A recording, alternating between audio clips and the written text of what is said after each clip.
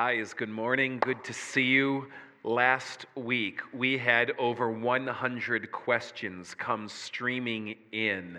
And what we're going to be doing today is batting cleanup on some of those questions we just didn't have time to get to. But I want to let you know that live text-in is open again today as well. For the uninitiated, we are now in the midst of something we call questions you never thought you could ask in church. And here's how it works. We invite you to text in any questions you might have on God, Christianity, the Bible, fellowship of faith, the intersection of all of this with life to this number right here. And I am going to get them in real time, anonymously. And I am just going to do the best I can to try to answer them here right on the spot. So let's jump in. We got a lot to hit. And what I want to start is with a little bit of cleanup from last Sunday. Now, someone had asked last Sunday this just amazingly deep and profound question. Will there be tacos in heaven? Please respond. To which I answered last Sunday, no, there won't be tacos in heaven. You are a spirit or a soul in heaven without digestive tract. You do not eat in heaven. Really, guys, come on. But at the resurrection of the dead, you better believe it. All right? Now, it was followed up. And I apologize, and I just didn't have time to get to it, with a similar question. Will there be tacos in hell? Yeah, right? I'm sure you are. There will be tacos in hell. It's called Taco Bell.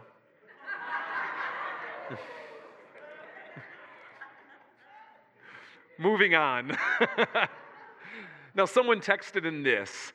Does the creation story in Genesis, when God made all the animals, make a good case for the chicken coming first and not the egg? Yes, unequivocally, yes, the chicken came first, not the egg. God did not say on the sixth day, and let there be eggs. He said, let there be chickens, all right? And they've been with us ever since. Any tips for following Jesus' command to love thy neighbor in today's negative, rude, and selfish environment? And related, I know the Bible says to love others. There are so many people loving is not just words. How do we love without getting exhausted? I think we get the sense of what this person is asking. I got to be straight up. The way I've had to approach the first one is, Christ, please come again. It really is. It can be an agony and test of utter endurance, can't it, to love thy neighbor, especially when you don't like them? But this is what the mantle and call is of being a Christian, and it seems like you know that well. You know, I'm going to answer this in kind of a related way. And it's Jesus' command to love your enemies and pray for those who persecute you. I have always been one that has been struck deeply by God's call for us to forgive those who offend us. And sometimes those people who have hurt us can be the hardest to love, can't they? In fact, I have found often I want to forgive people who have hurt me because I want to be free of them. But more and more, I've been wrestling with the unforgiveness that rests in my own life and wondering if that is actually, in fact, a burden from God to not cut that person loose, but to pray for them. Because if I'm emotionally free from you, I sure ain't praying for you. I sure ain't praying for you. I got it out there. It's been a long morning, guys, all right? Pray for them. Force yourself to. Force yourself daily, if you need to pray for the people that bug you, that rub you the wrong way. And I don't mean God give them boils, you know? I mean, pray for them the way Jesus would want you to pray for them. And sometimes it means this: God, I hate them. You know, I can't stand them. I don't want to pray for them, but I know you're calling me here to today, so Lord, And know that God can take groans that words cannot express and do something with it. Love is an action. practice it, even if you don't feel it. Great question. How about this? If God is good, kind, loving, we get the idea, and also powerful, then why does he allow so many terrible things to happen? It's a proverbial question that theologians and philosophers have wrestled with for thousands of years. And the best answer I can give you in the time allotted today to it is this. As cliche as it sounds, God respects the freedom of others. God often does not force. God does not coerce. And that means people are allowed to not only do, but suffer at the hands of the consequences of those who freely choose to do evil things. Now I'm scratching the surface, and I know it. And if this is wrestling with you in a deep and profound way, come talk to me afterwards, and we can get into some of the particulars that you might be up against. But from the 20,000-foot elevation, I think I'm just going to leave it there today. Let me hit one more from last week. Is Neil a babe or what? Now, last Sunday, Neil Overbear, communications director here at Fellowship of Faith, stood on this stage and led us in worship to God, and this text came in. Is Neil a babe or what? So we actually met as a staff to discuss if we believe Neil was a babe or what. And we thought it best to bring it to a straw poll here this morning. So we want to determine if Neil is a babe, or as his dad just shouted out, or what? If you believe Neil is a babe, raise your hands loud and proud, all right? All right. If you believe Neil is a what, now is your time. I think by gauging the room, we can fairly say Neil is in fact a babe. Let's give it up for Neil, all right? Hottest man I ever met, all right? And because that's so weird to leave on, I've got to do one more from last week. How do you respond to someone who doesn't think the Bible is the inerrant word of God? You don't try to convince them that it is. The Bible can speak for itself. The truth of the Bible can be seen for itself and come out for itself for people who are willing to give the time and the openness of mind to consider it. Rather than try to get people to believe that, help them see what the Bible says. And if they're open to it, God will work in that to convict them with the truth that comes oozing out of the pages. The truth that it truly is. Yeah, leave it to God on that. You'll be surprised what he does. Let me hit some of the live ones that have come in. All right. Let me refresh.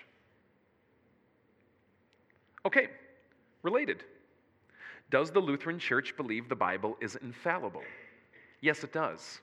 I just want to challenge back, though, that you might not know what the word infallibility means. A lot of people use the word infallibility to refer to inerrancy, meaning without error. That is not what infallibility means. What it means to say the Bible is infallible is to say that it will not fail. That the Bible is more than just words on the page, but that it is a way in a stream that God swims in. That God is not only trying to convey information, but do something by it. And what God intends to do through the Bible will actually come to pass and not fail. Yes, the Lutheran Church does believe that the Bible is the infallible Word of God. How about this? If extraterrestrials do exist and God loves them as much as he loves everyone, would they have their own Jesus story of salvation? No, because Jesus did not just die for the human race. Jesus died for the world. And when we say Jesus died for the world, that shouldn't be equated to think of earth. World is a translation of the Greek word cosmos. And I think you can hear in the Greek word cosmos just, in fact, the extent in scope of what it means when we say Jesus died for the cosmos. This planet and all life that inhabits it, including human beings, but including everything out there. And I encourage you to go swim in Romans chapter 8 or maybe Ephesians to see how Jesus is lifted up as this ruler of not just humanity, but ruler of the universe itself. All right. From the 9 o'clock service, this meme, and I didn't get the meme, but I will look at the link later on, is in response to your answer to the question about your age. All right, someone at 9 o'clock asked me how old I was. And what I shared with 9 o'clock is people are always surprised when I answer this way. I'm 58. And I think I look absolutely smashing for my age. How do you reconcile the many realms, infinite universes theory with Christianity? You familiar with this? Universe versus multiverse? I'll put it this way. I don't try to, because of course, remember, the multiverse is a theory, and it may be correct, it may not be. The universe, likewise, is a theory, even though we've come to talk that way so comfortably, which may be correct or maybe not. What I know is this: God in heaven, Yahweh, as the Bible puts him, is not just Lord and creator of the universe, but if it should exist, the creator of the multiverse. So the multiverse does not trump Yahweh. Yahweh, if he is Yahweh, trumps the multiverse and would in fact be Lord of all. And Jesus would be Savior not only of the cosmos, but the multi-cosmos, if I could put it that way. Let's go to a few more from last week. How does Jesus dying on the cross save us? I am going to answer this in a surprising way. Believe it or not, the Gospels don't answer the question. Matthew, Mark, Luke, and John do not explicitly answer how Jesus dying on the cross saves us. They just say it does. They just say it does and build their stories to the climax of showing that it does. Now, Paul and other writers will play out different ideas, and this is called atonement theory of how that works. And I tell you, there isn't just one answer. There's a lot. And the answers are congruent. And you see through the study of how Jesus dying on the cross saving us, how it works in so many multifaceted kinds of ways. I will leave you with one, just one today, that sin deserves death, that the wages of sin is death, that we die and this universe decays because we are getting exactly what we deserve in our defiance, rebellions, and moving away from God. Because God, of course, is the source of life. And Jesus dying on the cross satisfies that debt. Just one way. I struggle with the wrath of God in Scripture. I view God the Father as a loving Father, and I am glad that you do. Because above all things, what you see in the Bible in terms of attributes and descriptions and stories of God is that he loves. And that, believe it or not, is why he gets angry.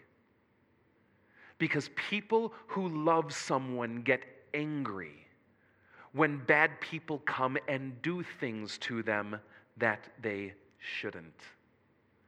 I want to submit to you that you don't want an impartial God. You don't want an emotionally detached God. You want a God that gets angry. Do you get angry? Think about it. And take 3. Do you think Christians can or should listen to secular music? Well, of course they can. I mean, I'm sure you have, so that proves that question off the bat. But I'm going to answer the last half of this question very literally. Should you? No. No, there's no command that you should. You don't have a moral obligation to listen to secular music. God does not command you to listen to secular music. God does not say, if you're going to follow me, no, there's no should, but maybe you want to. Okay, cool. If it doesn't lead you astray, if it doesn't corrupt you, if it doesn't get in the way, then embrace it as a gift of God. Can I do one more, though? Can I challenge this sacred, secular divide? What actually is secular music? And if someone mentions God or Jesus, does that automatically make it sacred? I would encourage you to do this. Listen to good music and avoid bad music. Listen to good music regardless of the artificial stamps people want to designate it by. How about this? The Bible mentions homosexuality, but does it talk about things like gender dysphoria or transgenderism? You know, the closest that you are going to get on gender dysphoria is a command that you can find rooted in Deuteronomy, where it says men shouldn't dress like women and women shouldn't dress like men, without explanation or reason why. But I want to step back and talk about identity in general for just a moment. Because regardless of gender, regardless of nationality, regardless of race, regardless of economic background, religious upbringing, or sexual orientation or confusion, if I can put it that way, Christians find new identity regardless. Identity as children of God. Identity as children of Abraham. And what God invites us to do when we come to Him, first and foremost, is not address our question of identity primarily on ideas of race or sexuality or nationality or denominational affiliation but on our connection and identity we find in Him. Here's another. What is the purpose or calling of a Christ follower? How do I know if I'm in it? Let me take these in part. What is the purpose or calling of a Christ follower? This is one where I absolutely love how the Westminster Confession puts it. To love God and enjoy Him forever. To do His will. To seek His commands, to be in everlasting relationship with Him, and all that outplays in the course of your life. Now, we can get so much more specific in this as well of what that looks like in specific ways. To love this world, to redeem this world, to restore this world, to be God's agents in this world, to be His ambassadors, to be the ones who bring His goodness in life to light. And I can go on and on and on with what that looks like. But how do you know if you're in it? The Bible will talk about a number of ways to identify, let's kind of put it this way, the signs if you're in Him. And more prevalent than any sign, more foundational, more at the root, and I would argue lowest common denominator is this: faith. Faith is the sign that you're in Him. Do you trust Him? Do you believe in your heart that God raised Him from the dead? Do you call out on Jesus as Lord? Does that lead you to repent? Do you believe the good news? I can put this 10 different ways, but faith becomes the sign that you're in Him. There's another question coming on that I'm going to get to a little bit later. Let me go to a little bit more live texting. How about this? Are all sins equal in God's eyes? No, I don't believe they are. But all sin separates from God, and all sin is damnable. So don't ever make the mistake of thinking there are sins that don't really matter. How about this?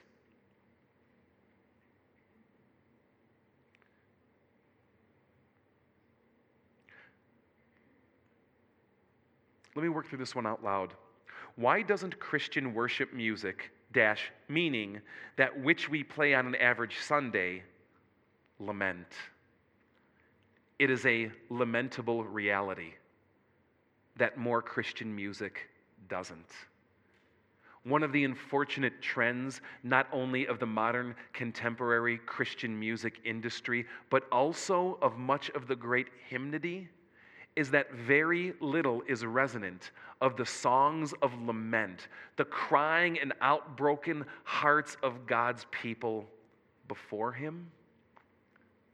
I encourage you, if you're a musician or a composer, to start rectifying that, because the body of Christ needs deep spiritual laments. The follow-up is I found myself listening to more and more lamentful, quote, secular music, because it often feels more honest than typical worship music, and I couldn't agree more. I couldn't agree more, and I'm with you, and I think you're stumbling onto the fact that there is good music and bad music, deep music and shallow music. And there is a place for deep and shallow in this world. But unfortunately, way too much Christian music has chosen to swim in the kiddie pool for way too long. How about this? Do you speak for God? Yeah. Yeah, I do. And you do too if you're in Christ. And don't you shirk that for one moment. God has called you to speak for Him. And I will tell you this, even if you are in Christ and keep your lips buttoned, your life still speaks for Him. So you better make sure what you're saying is true, because all of us will answer to Him for how we have spoken, misspoken, or left unspoken the calling we have in His name. Let's go to some more from last week. Is it true that Muslims accept the Old Testament? Yes. How do they treat God the Father? It depends on what Muslims you're talking about. Never think of any religion, any denomination, or any local church as being monolithic, as though all people think and feel the same way. But embedded within Muslim tenet is a high reverence and high respect and high regard for God the Father, seeing Him both in His glory and many other attributes that the other Judaic religions, both Judaism and Christianity, would share as well. How literally is the Bible to be taken? Did Jonah really sit in a whale belly? Well, it's funny, this question to me, because what it means to take something literally, or what it should mean, is to take it along the lines which it always intended to be taken. Jesus once calls Herod a fox. Does that mean Jesus thought that Herod had 4 legs and a bushy tail? To insist that it is not to take that literally. It's just to read it badly. To take it literally is to understand it as the metaphor for which it is. And I chuckled a little bit on this because it seems that the person who texted, and I'm glad you did, would understand taking Jonah sitting in a whale belly as being literal. But the literature never says there was a whale. So to say he sat in a whale's belly would actually be an unliteral reading. And you can kind of just be confused and churn on that for a little while. Is all sin the same in God's eyes? Hitler and a common thief. We hit this one already. I think you maybe just texted it again today.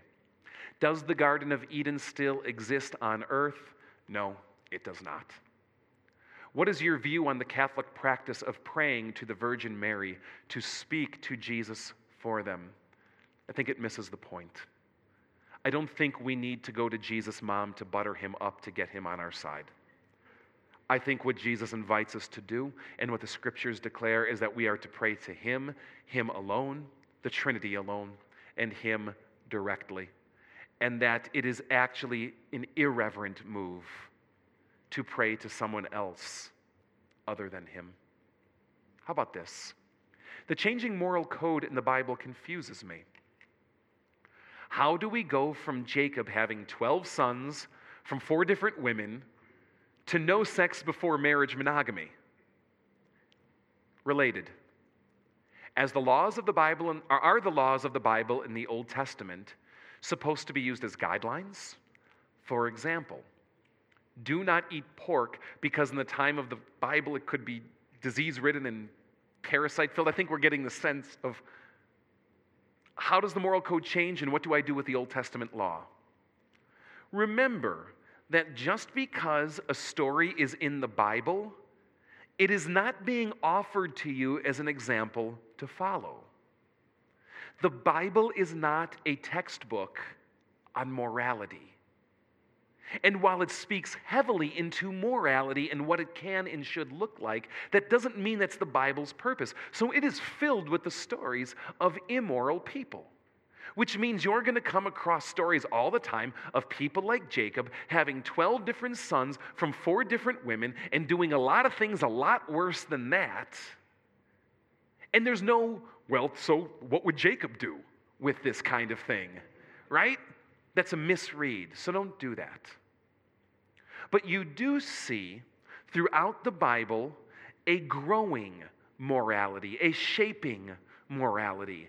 And that isn't to say it isn't there in the beginning. But what you see is a progressing revelation of God making things clear, or God moving from things he tolerated to things he addresses, and I can put this other ways as well through the Bible as well. Where does that leave you with the Old Testament law? Well, if you're a Christian, it leaves you here. You're not under it. You have been freed from the law. Why did God give that law? Because he gave it to those people in that time and place to follow, forgive the word, literally. Why? Lots of reasons. And the whole disease parasite thing on the pork has been one suggested. But I think there are many other explanations that are probably better than that one. Hopefully that helps a little bit. And if you're interested in this, come see me afterwards, and I will give you a short paper I did on this that I think can guide you through it. Okay?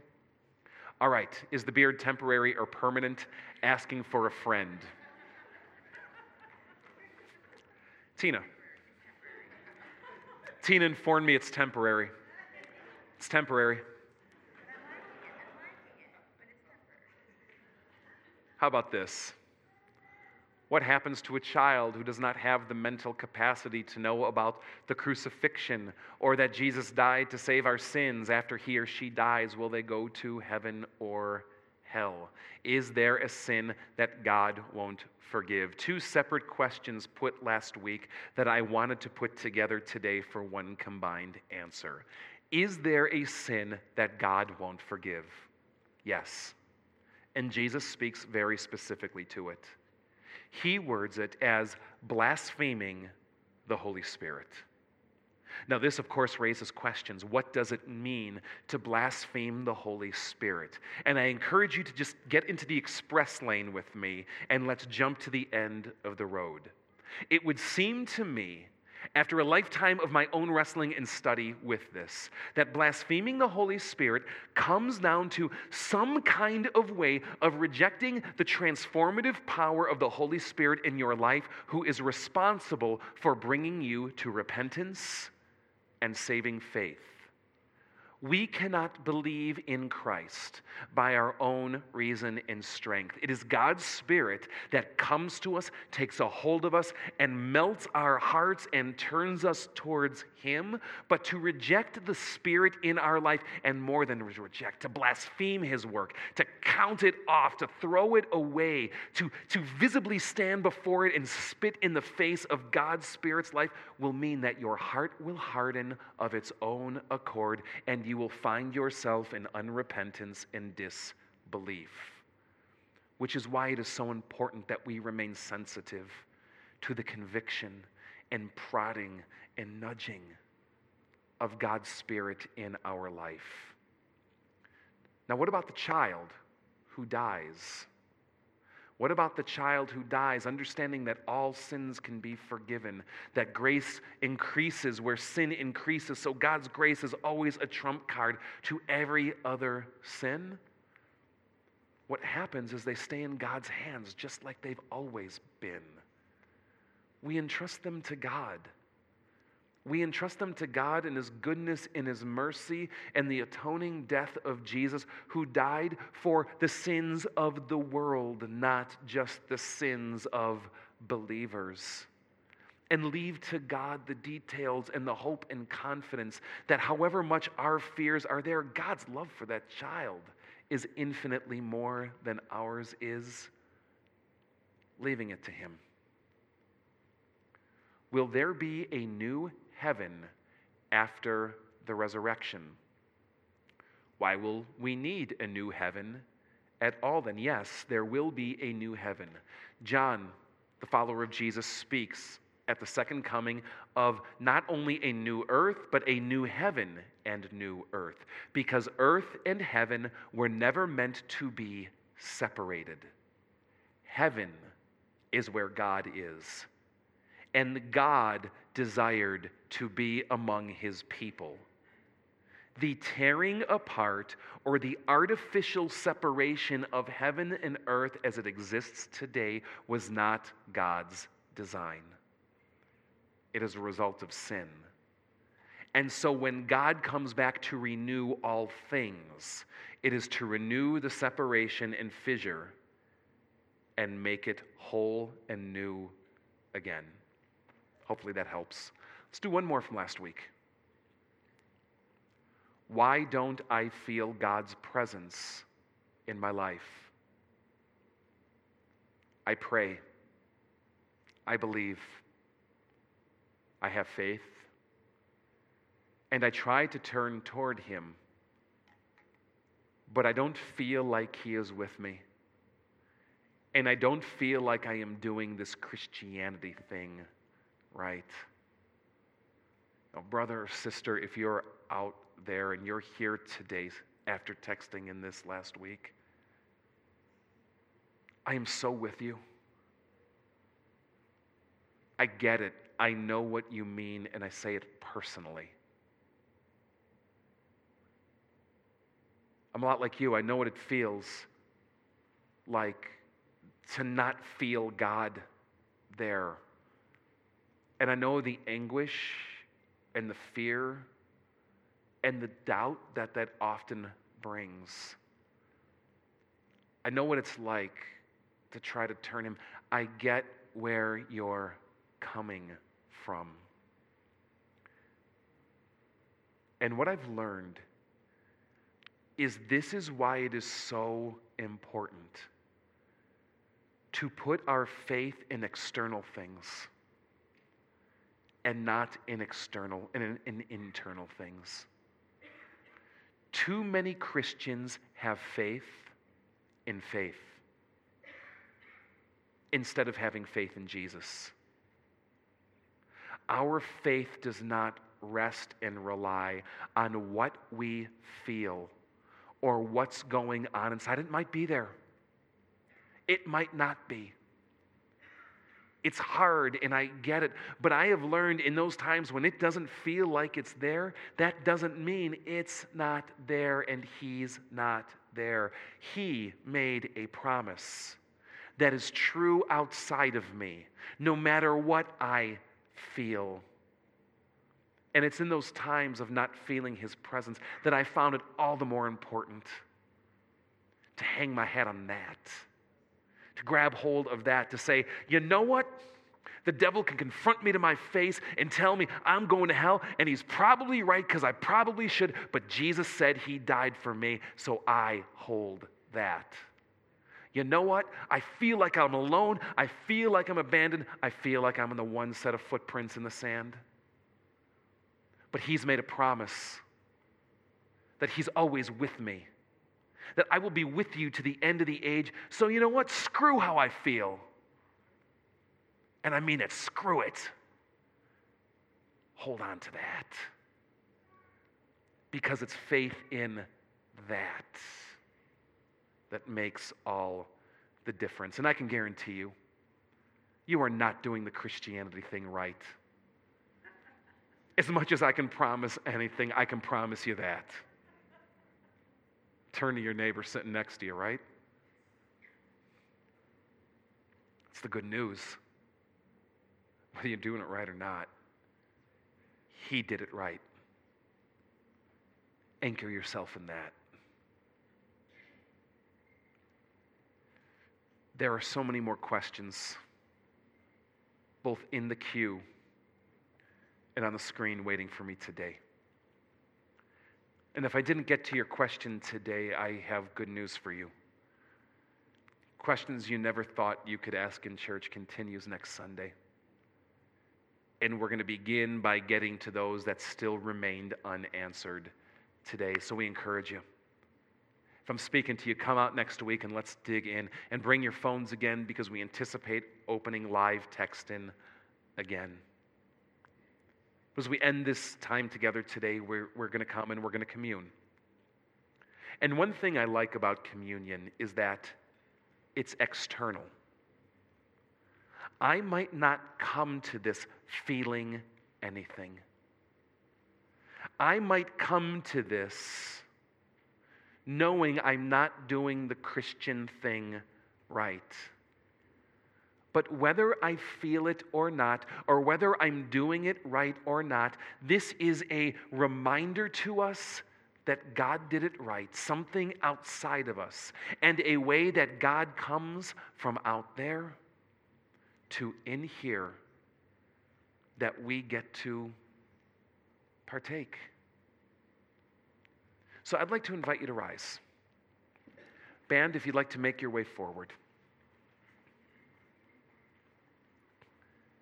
The Bible encourages us to examine ourselves before we commune. And I want to invite you to do that today. Ask yourself, not if you're doing it right, but how you're not doing it right. And bring to him the struggles you have with not feeling it, if they might be there. And let's just spend a moment here today and lay that before God, can we? Let's pray.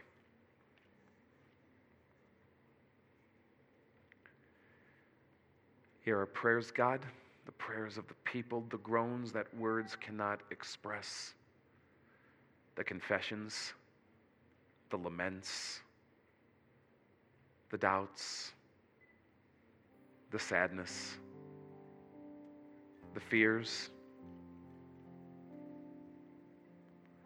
the blasé lukewarmness, dryness of soul, the misguided zeal, the misguided faith,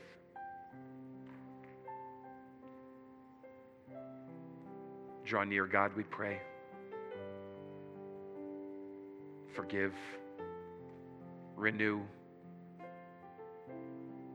and lead us in your way. And may we hold on to that you have accomplished that, have promised that,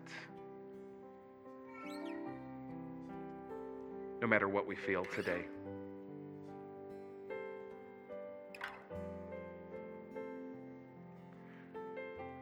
Our Lord Jesus, on the night he was betrayed, took bread.